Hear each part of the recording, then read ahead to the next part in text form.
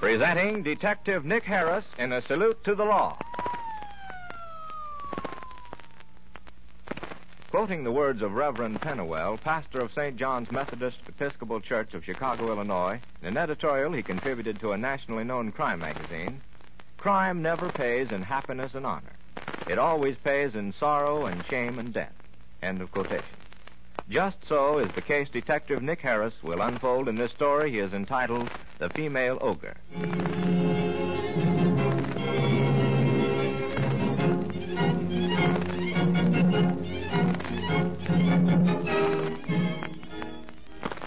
And now, Mr. Harris. Thank you, Mr. Starling. Ladies and gentlemen, from time to time I'm called upon by editors of newspapers and magazines to contribute facts concerning crime cases that have taken place throughout the world. Therefore, it was not unusual a few months ago when Marty Coe, an old newspaper reporter friend of mine, came to my office. Hello, Chief. Hello, Marty. Sit down, won't you? Thanks. Well, what is it this time? Oh, another story as usual. Only this time I want something really gruesome. At the same time with some human interest in it. Yeah, let's see now. Something gruesome. Oh, yes. Have I ever told you the story of the female ogre? The woman without a heart and whose only goal in life was the accumulation of vast sums of money regardless of the cost? No, I don't believe you have, Chief. What's it about? Well, you know, Marty, some people do a very foolish thing when they answer advertisements in matrimonial journals without first having the party advertising investigated. This story begins many years ago when we find Mrs. Cooper and her adopted young daughter Marie preparing dinner for Mr. Cooper, who is expected home from work. Hurry up, Marie, and finish setting the table. Daddy will be home any time now. Yes, Mother. Here, hand me Daddy's coffee cup. I want to pour his coffee now. But it'll get cold sitting so long. Hand me the cup and shut up. Now, where's that little box I had sitting on the mantelpiece? I put it over there on the table. Well, go get it. Go get it and hurry up. Here it is, Mother. What do you want it for? Never mind. Just keep on setting the table. All right.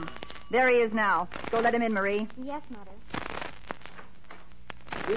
Well, how's my little princess tonight? Fine, Daddy. Here, I'll take your coat. Ah, something smells good. Liver and onions, your favorite dish. What is this, a celebration? No. Come on, sit down. Dinner will be cold. My, everyone is considerate tonight. Coffee's poured and everything. Boy, it certainly is snowing outside. A good cup of coffee will taste swell. I think I'll take a drink to warm me up. Here you are, dear. Coffee has a funny taste about it. What kind of coffee is it? Same kind you always drink. I guess you're so cold that the coffee tastes funny. Drink it up, dear. It'll be good for you. All right. Daddy! Daddy, what's wrong? You poisoned me. You devil, you poisoned me. Leave the room, Marie. I'll tend to your daddy. But I want to stay here and help him. You leave the room. All right. Marie? Yes, Daddy. You tell the police that your mother poisoned me. Daddy! Oh, Daddy! Oh, shut up, you brat. Oh, Daddy said you killed him. Now, you listen, Marie. If you ever breathe that to a living soul, I'll kill you. Marie, did you hear me? I won't. Well, that's better. Now, we'd better call a doctor. Won't be of any use, but at least it'll make us look more innocent. Gee, what a story. What happened then, Chief? Well, Ruth Cooper was able to get away with her first murder. She collected the insurance from the death of her husband, which was supposedly due to a heart attack. And then she bought herself a hog farm out in the country.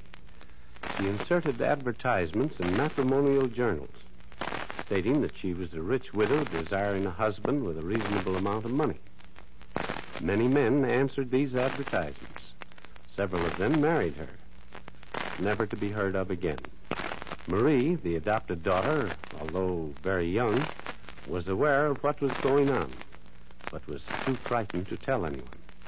She was kept virtually a prisoner. But one day, while Ruth Cooper was busy in the front of the house, we find Marie attempting to sneak out the back door. Why doesn't the door open? Oh, I've got to hurry. Well, where are you going? I wasn't going anywhere, Mother. I was just trying to see that the door was locked. I wasn't trying to get away. And what would you do if you did get away? I'm telling you. All about killing those people and killing my daddy. Oh, you would you? Yes, I would. Well, Marie, I'm going to give you a chance to tell about me. What do you mean? Well, now, you know I've always been a good mother to you, and I think it's about time that you were sent away to school so you can learn your lessons like the other children. Really? Yes, dear. Now, you go wash your face, pack your clothes, and put on a clean dress, and I'll drive you to town. Oh, I'm so happy. Now, hurry along. I haven't got all day to waste on you. Yes, Mother. I'll change my dress and pack my clothes.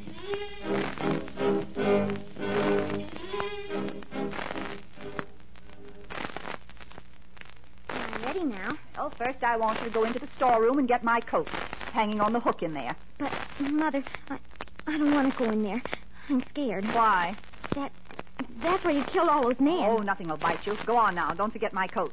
Yes, Mother. Oh, my sweet little darling. Now is the chance I've been waiting for. Now I'll tend to her.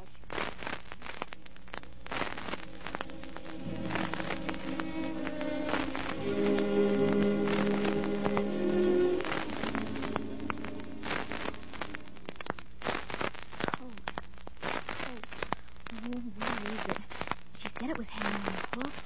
I don't see it. Perhaps she was mistaken. Oh, it's you, Mother. Yes, it's only me. Did you find my coat? No, it's not here. Can't we go now?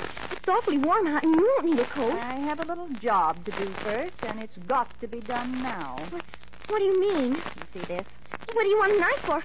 Why are you looking at me so funny? Because I'm going to kill you. Oh, no, Mother, no. You're too dangerous to have around. But I thought you were going to let me go to school. If I let you out of here, you'll talk your fool head off. No, I won't, Mother. No, I won't. I promise. It's about time I got rid of you anyway. You're a nuisance. No, Mother, no. Please don't, Mother. Please don't.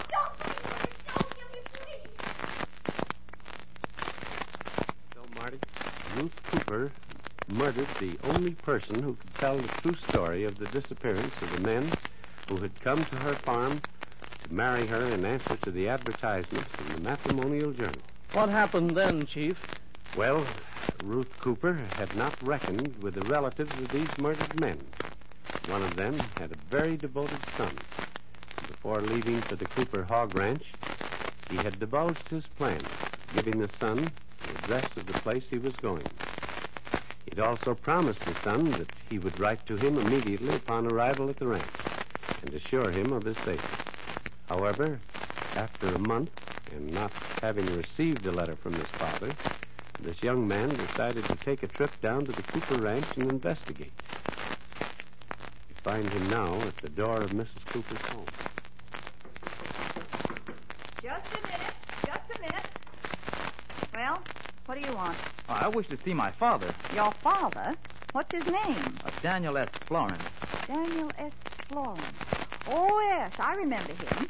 He was here about a month ago. Well, where is he now? Oh, he left. Where did he go? Step in, won't you, and we'll talk this over. Now, let me get this straight. You say that my father was here and then left? That's right. But why did he leave? I thought he was coming here to marry you. Oh, I guess he didn't like my look. Oh, well, in that case, I ought to be hearing from him soon. Yes, he'll probably write to you soon. Sorry I was so much of a bother. I was just worried.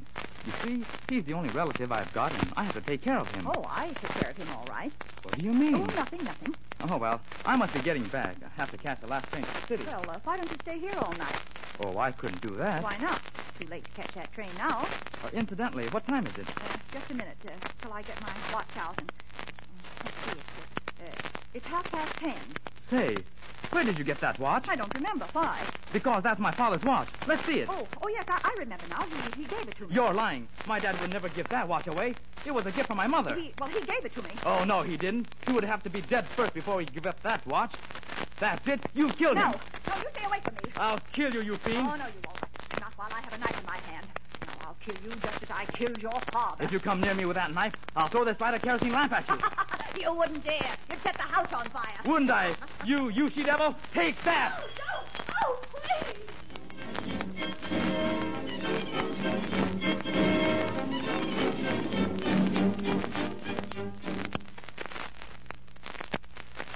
And so, Marty, that was the end of Ruth Cooper. She died as horribly as she lived. The kerosene from the exploded lamp spread over her body, and she was burned to death. But, Chief, what happened to Florin's son? Well, he gave himself up to the police and told just what happened. The authorities made an immediate investigation and found the skeletons of at least 19 of her victims in a shallow grave behind the barn. They found the mutilated body of her little adopted daughter, Marie.